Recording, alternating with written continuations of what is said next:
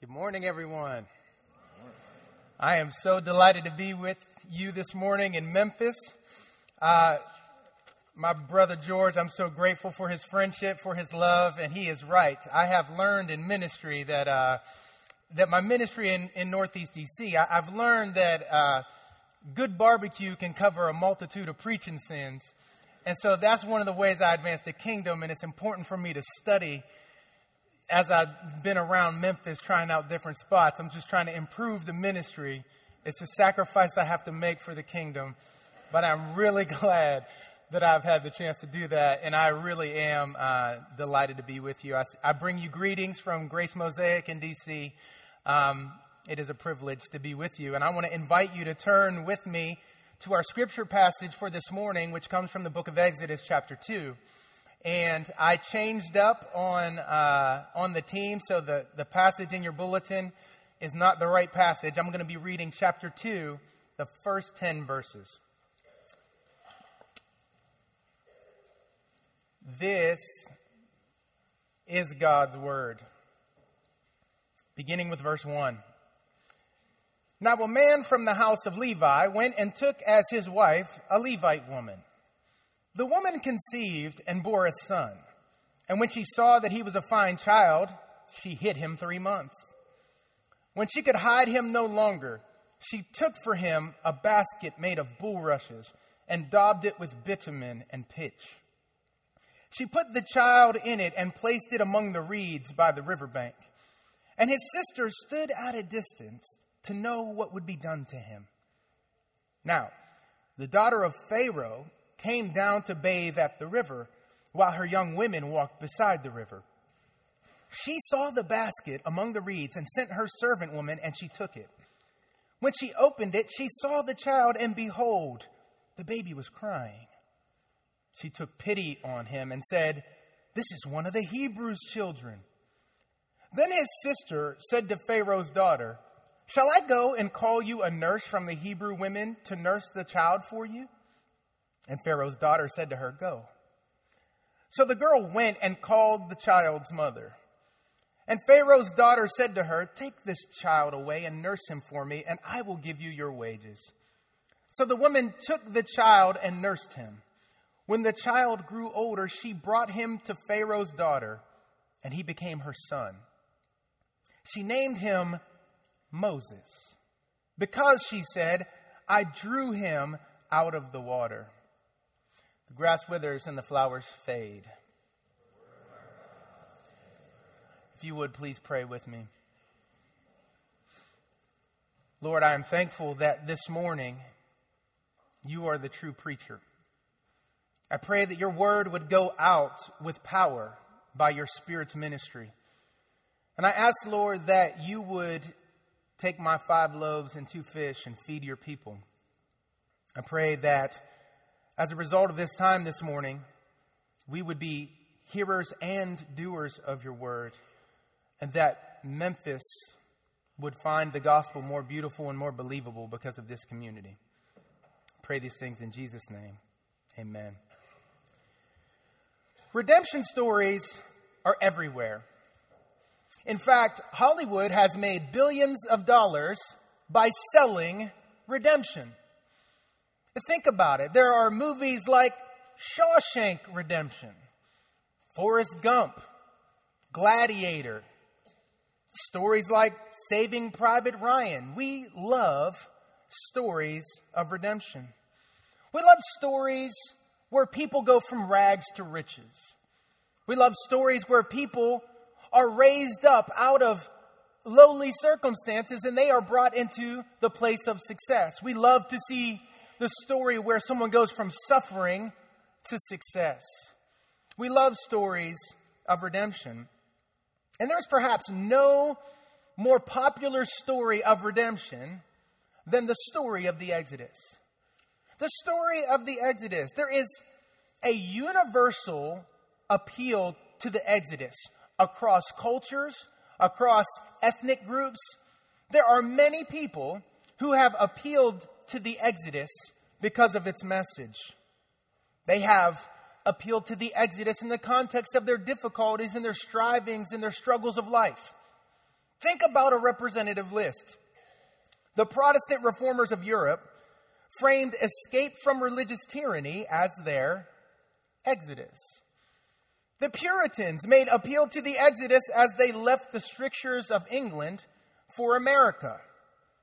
Latin American theology, South African black theology, Indian Dalit theology, all appeal to the book of Exodus as their framework for their self-understanding in the context of their struggles for freedom. Enslaved African Americans appealed to the Exodus and cried out to God for rescue from their circumstances.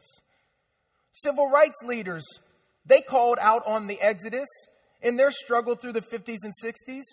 And the Exodus helped these communities to understand their struggles and their sufferings in the context of a larger story in which God saw, God remembered, God would act.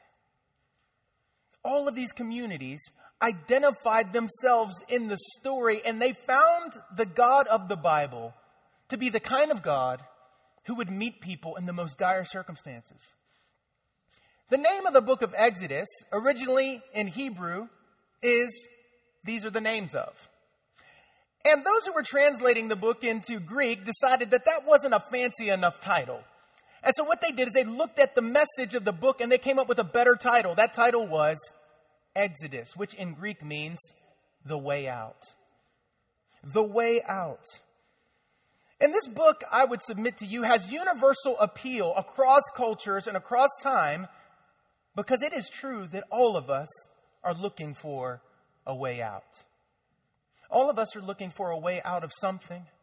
All of us are looking for a way out of some kind of stricture, some kind of suffering, some kind of oppression, or some kind of circumstance that we are not powerful enough to deal with on our own. All of us are looking for a way out. And all of us, really, deep down inside, we are longing for that stubborn hope in the face of the challenges that lets us know that God sees us. God hears us. God remembers us, and God will act on our behalf. We're all looking for a way out. And though Hollywood is known for selling redemption, the God of the Bible is known for giving it away freely to those who trust in Him. And so this morning, we're going to get into the very beginning of this story of Exodus. And we're going to approach this text and see the way out by looking at 2 points: a timeless problem and a priceless solution. So let's look at our first point, a timeless problem. Excuse me. Chapter 1 sets the context for our passage for today. And in chapter 1 of the book of Exodus, we learn that the Exodus story is just the continuation of the story that began in the book of Genesis. The story that begins at creation and follows on through the fall and goes through the promise that God made to Abraham with land, seed, blessing. It follows the Israelites down to Egypt, where we find the brothers of Joseph following him down to Egypt, not knowing that they were going to face an extraordinary mercy at the hands of their brother that they betrayed. And now Israel is in Egypt. And what we learn in chapter 1 is that while Israel was in Egypt, God was blessing His people. We learn that they were fruitful and they multiplied. God was blessing His people as He had always intended to bless them, to multiply so they could spread His glory over the earth. God was blessing them, but we learn of a change of circumstance in the book of Exodus. And that change of circumstance came with a new Egyptian dynasty that came into power. And what we learn is that this new Egyptian dynasty did not look on Israel the way the previous dynasty did. Now, the fact of the matter is that God's people had been nothing but a blessing to Egypt. In fact, it was the presence of God's people in Egypt that resulted in their very salvation from famine. Joseph, we remember that story, right? But this new Pharaoh rises to power, a new king rises to power, and he takes a different view of the other in his country. He looks at those people in his country and he draws the conclusion without any facts that they were dangerous. He draws the conclusion about those people out there that they were a threat. And he actually takes the identity of a victim. Here is the most powerful man in Egypt seeing himself as a victim. And as a result of seeing himself as a victim, he sees those people as competitors. He sees them as a threat. And so he enacts this policy. It has 3 stages. A plan A, a plan B, and a plan C. Plan A, he enacts a policy of violent enslavement of God's people. Plan B is infanticide by midwives. All of the women who were sitting at the birth stool to help Israelite women give birth, they were to take little baby boys and kill them. Plan C was infanticide by any Egyptian. Pharaoh gives carte blanche opportunity to any Egyptian to throw a little baby boy from Israel into the Nile River. The Nile becomes the instrument of death, the death trap for Israel. We said that the book of Exodus is titled Exodus, meaning the way out. But what is it that Israel needed a way out of? According to chapter 1, Israel needed a way out of the affliction of heavy burdens, in verse 11. They needed a way out of oppression and tyranny, verse 12. They needed a way out of ruthless enslavement and forced labor, verse 14. They needed a way out of coercive government-enforced immorality, verses 15 through 16. They needed a way out of family devastation and genocide, verse 16. They needed a way out of state-sponsored violence against their community, verse 22.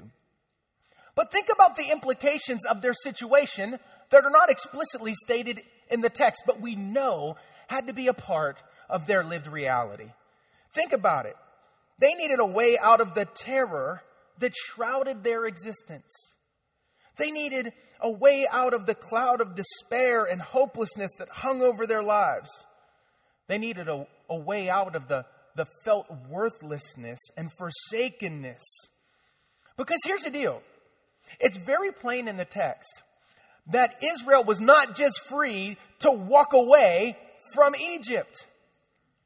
They were not free to just say, I'm done with this place, I'm out of here.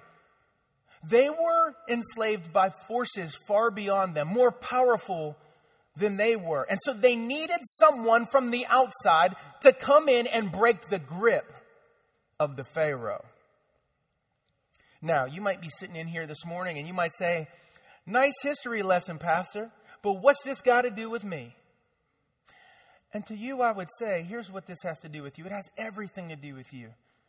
Because as we said, we too are looking for the way out.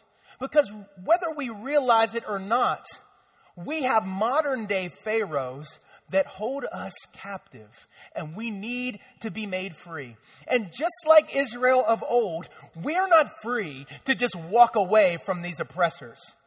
We need to be rescued by God. We need God to break the grip of the enslavements that we face.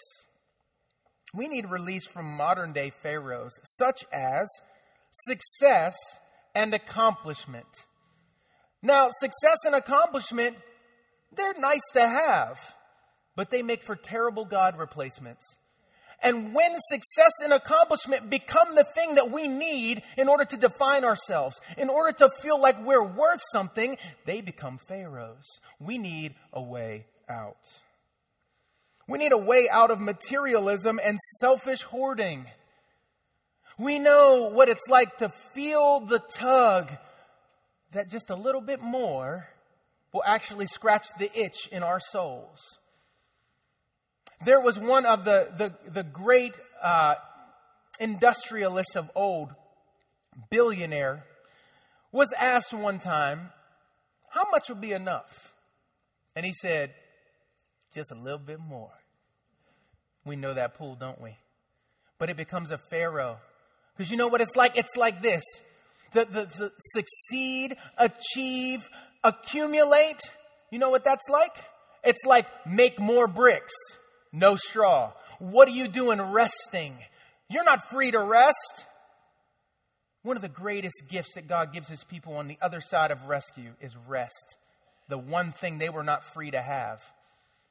And a lot of times these pharaohs of achievement, success, accumulation of our material goods, we believe that we cannot rest. It's one of the most beautiful gifts. It's one of the most countercultural ways that we witness to the world when we rest. But we need a way out. We need a way out of lust and sensuality. We need a way out of shallow notions of beauty.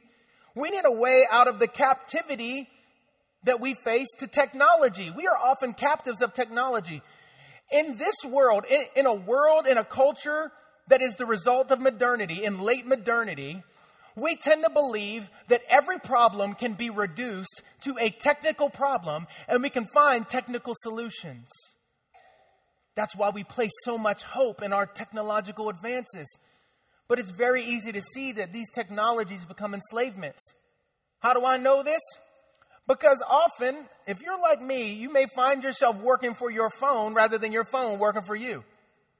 Maybe I don't have any witnesses in here this morning that jump when their phone dings and, all right, I'm going to preach to somebody in here this morning. Maybe it's your neighbor, I don't know. We need freedom, though. We need a way out. We need a way out of cultural and political orthodoxies where we feel like we have to do what the culture says we have to do. We have to jump when it says jump, or we have to follow tightly a political party in order to be whole, in order to be safe. We need a way out. We need a way out of our own goodness. Because oftentimes our conviction that we're really good people, we're really decent. Don't you realize I'm a pretty good person? I read a chapter a day to keep the devil away. I help little old ladies across the street. I buy Girl Scout cookies. Them Thin Mints, though, they're good. I'm a decent person. And a lot of times, when we are so deeply convinced that we are decent people, that we are good people, it becomes an enslavement that prevents us from really experiencing the joy of the gospel, which is being loved for nothing, which is being loved in your brokenness, which is being loved in your wretchedness and your weakness. That's a joy that is untouchable by the fleeting pleasures of just being a decent person. We need a way out of our own goodness. But all of these enslavements are simply a way of saying that we need a way out of sin, death, and the devil's grip. We need a way out. We need this story of the Exodus because this story of the Exodus gives us the God of the Exodus, who sees us, who knows us, who hears us, who remembers us, and who frees us. He is the way out. And what does this text tell us about this God of the Exodus? In this text, we see that God cares about the lives of the oppressed. He cares about life in the womb. He cares about life fresh out of the womb. He cares about dignifying women. And all of these, they're not political points. These are textual points that are right on the face of the passage. Look at the narrative framing, the positive narrative framing for all of the women in this text who resist the infanticidal mania of Pharaoh. Do you see the women being highlighted here? Moses' mother, Moses' sister, Shiphrah, Puah, and even Pharaoh's own daughter work against the evil of the power in charge. The scriptures are framing it up, and we're seeing a God who notices and deploys the dear women of this story. That fits one political narrative, doesn't it? But look at the God of the Bible wrecking our political idolatries, because God cares about life in the womb too. You see that?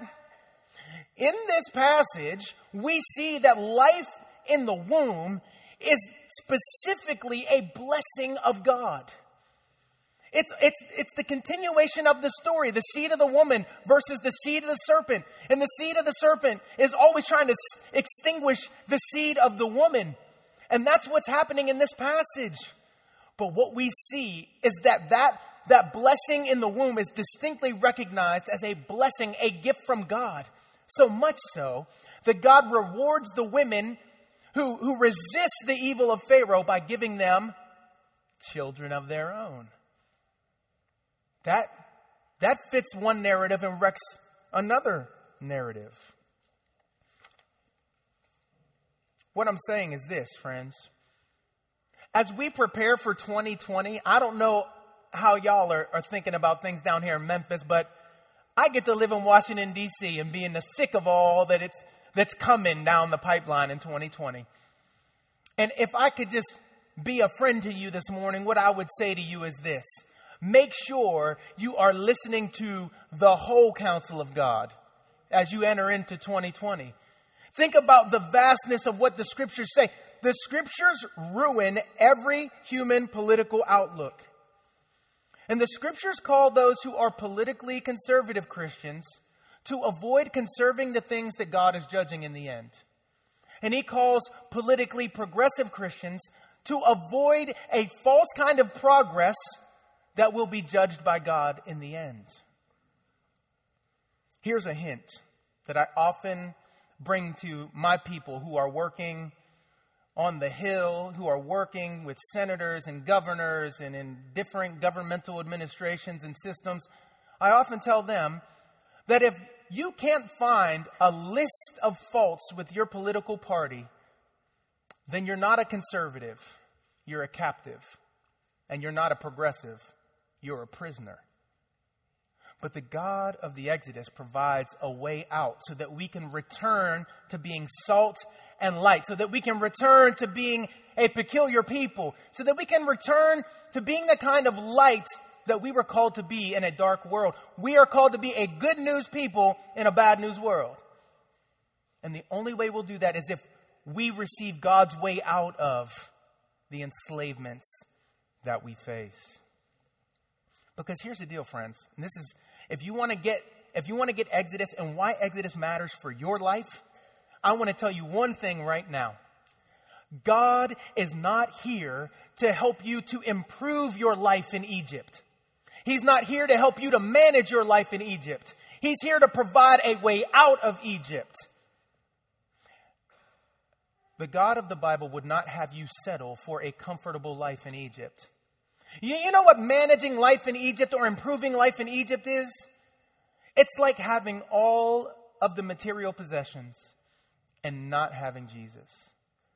It's like spending your whole life living for yourself, accumulating for yourself, for you and yours, and never taking notice or regard of your neighbor. That's what it's like to improve life in Egypt. But God is not here to improve your life in Egypt.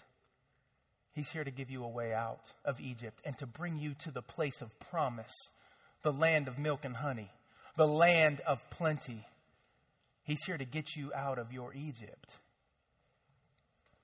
This whole situation is a timeless problem. There are different pharaohs. Egypt looks different over the ages in some ways, but the God of the Exodus provides a priceless solution for all of us, which brings us to our final point, a priceless solution. Now, when we come to the birth narrative of Moses, what we recognize is that we are getting a picture of God's mediator. The way the narrator sets us up is incredible. I want you to consider this text. By setting the birth of Moses in this narrative context that we just laid out in the first point in chapter 1, he's showing us the way in which the mediator is uniquely suited to be a mediator for Israel because he was born into the context of his people. I'm going somewhere, y'all.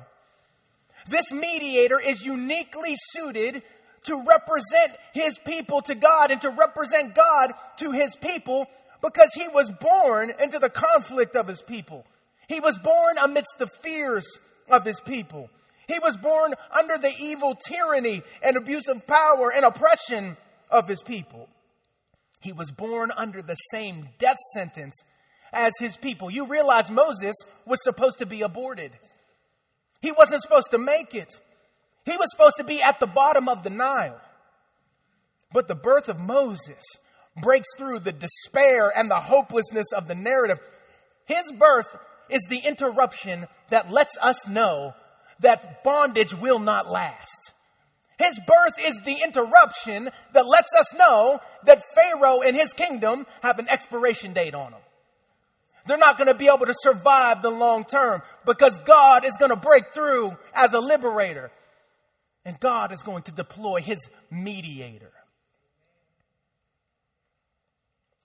In verse 3, I want you to look at verse 3. Excuse me. I want you to enter into this story for a minute. And I want you to imagine, particularly you moms and dads, or those of you who have children who are close to you. I know in the Presbyterian Church we're all godparents. And we got to see some of those precious little ones up here. But I want you to imagine what's happening in verse 3. Don't just scoot by it. Let it settle in on you. Moses' mother, when she cannot hide her child anymore, she prepares a little ark for him, a little boat. And she puts him into that little boat.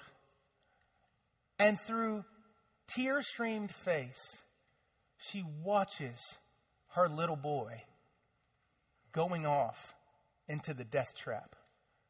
No doubt she had heard the message of other mothers in Israel who had lost children to that river. And here she sends her baby boy out into that river, and with him goes her heart. Her heart is torn. She is emotionally a wreck. Imagine with me the heart of this mother who lets go of her son into this death trap called the Nile.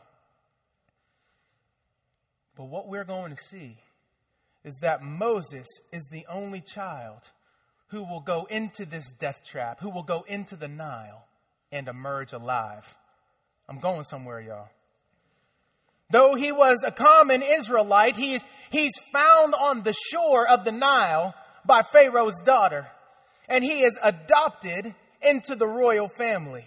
In other words, this mediator is going to inhabit two worlds. The royal world and the world of those who were broken and downhearted and outcast. He's going to inhabit those two worlds. And what you and I need to see here this morning is that this mediator in Exodus chapter 2 is a preparation for us to see, appreciate, and worship the true and greater mediator, Jesus Christ.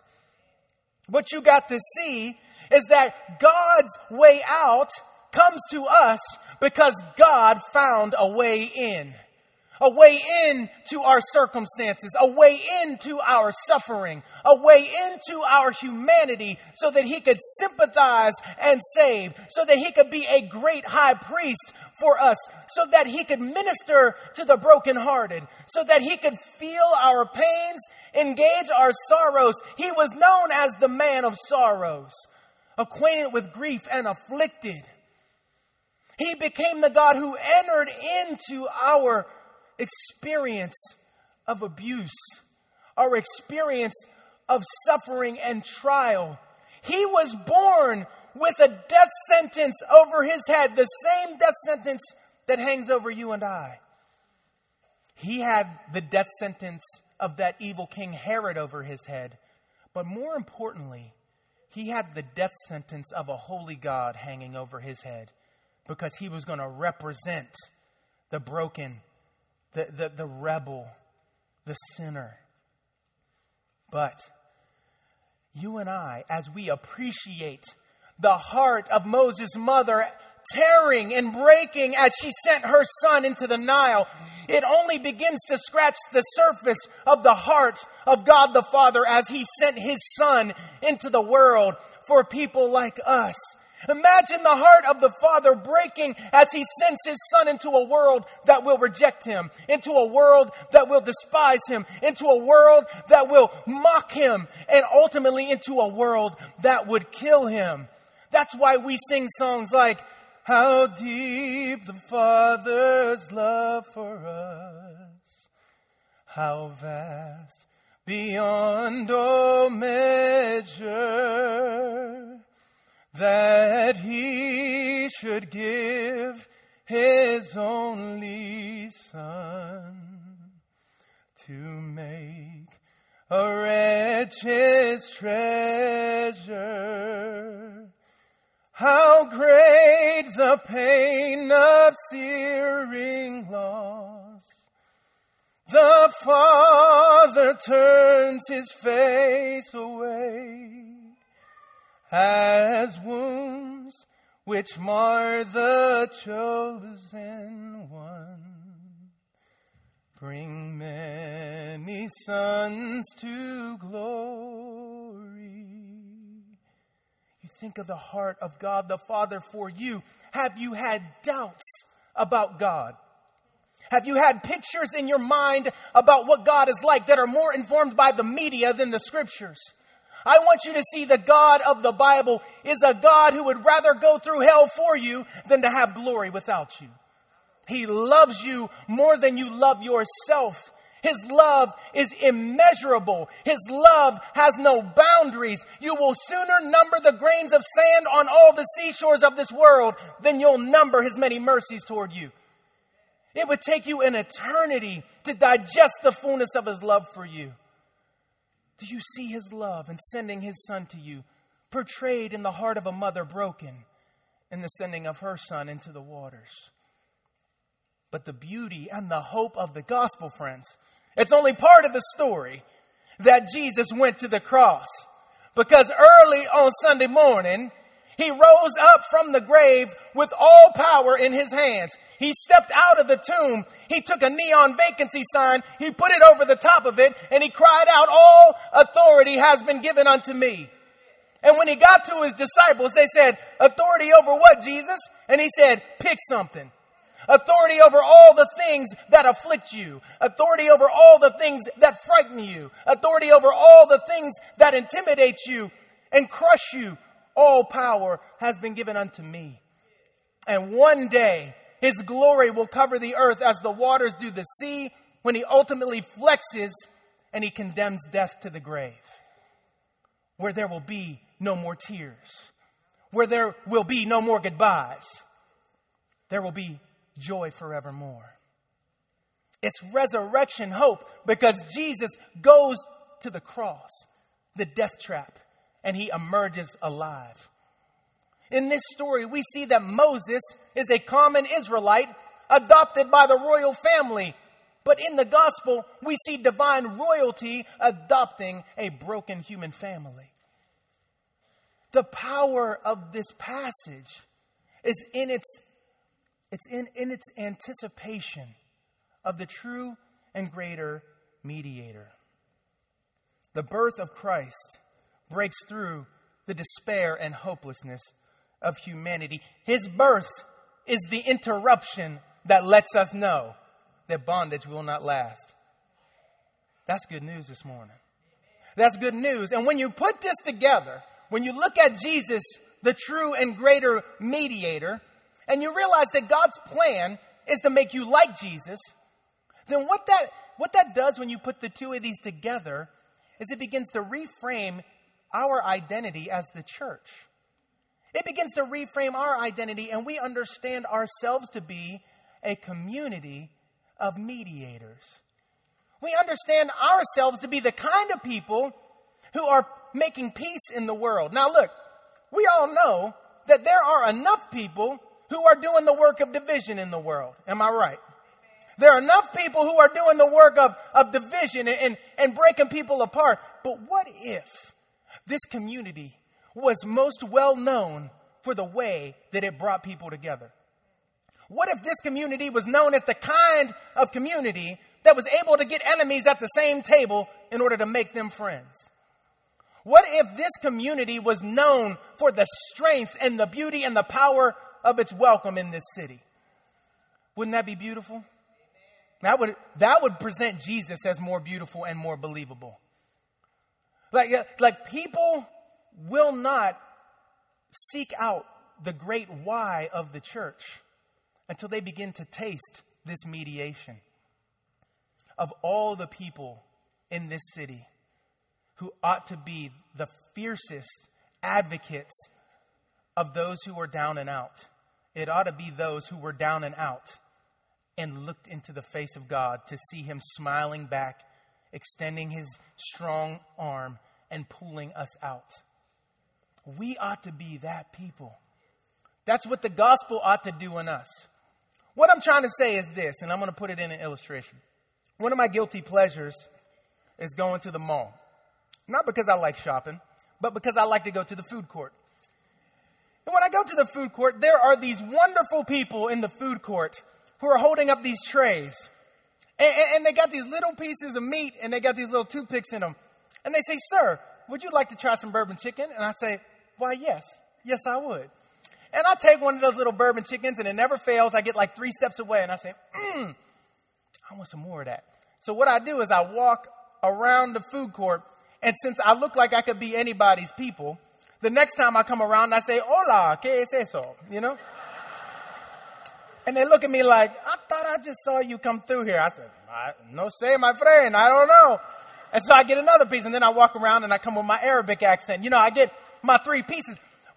But why do these people stand out there with this tray with all these little appetizers and the little toothpicks in them? Why do they do that? Here's why. They want you to get a little taste of what you could have in full measure. They want to draw you in. They want to give you a taste so that you'll come in and get the real thing. The church is supposed to be the appetizer of glory. When people experience our community, they ought to get a foretaste of the joy that is to come. They ought to get a taste of the welcome that is to come, the love that is to come. And they ought to have that little taste, and then they'll want to get the real thing themselves. That's what we're supposed to be. That's our identity. And that's what it looks like to be a mediatorial people. To go in on behalf of those who cannot help themselves. To stand up for those who can't stand up for themselves. To spend our lives in the service of the other. You know, the church is the only institution in the world that was intentionally created for the benefit of those who are not yet its members. That's why we exist, for the benefit of the other. And anytime you find yourself recoiling against this, I want you to think of the words of Frederick Douglass. I just recently, in this past year, read the chief biography of Frederick Douglass, written by David Blight, who's a historian from Yale. And in this biography, I came across one of the speeches of Frederick Douglass. And you remember the time, it was fraught with difficulty. It was fraught with difference, right? And Frederick Douglass made this appeal in one of his speeches. And he said, "Everybody is an abolitionist. They want freedom for themselves. It's not strange, but intuitive for us to want freedom for ourselves." But then he turned to the audience and he said, "But how many of you will be abolitionists for the other? How many of you will be abolitionists for your neighbors?" What I'm telling you is it's too small of a goal this morning for God's people to simply want freedom for yourself. It's good, but it isn't a big enough picture to be sufficiently Christian. What if you became the kind of person who longed as much for the freedom of your neighbors as you do for your own freedom? What if you longed for your neighbors to have a way out as much as you long for yourself to have a way out? Well, you know what? Then you'd be reflecting the beauty of Jesus and his other-centeredness. The one who did not count his equality with God as expressed by grasping, but humbling himself, giving, taking on the form of a servant. He had every right to receive all the glory and the praise. But instead, he put his rights on the shelf so that he could seek our benefit. All I'm talking about is being a community that lives in light of the gospel. I know we love our rights here in America. Nothing wrong with rights. But here's the reality. You may have the right, according to American law, to seek your own benefit and be selfish. But you don't have that right as a citizen of the kingdom.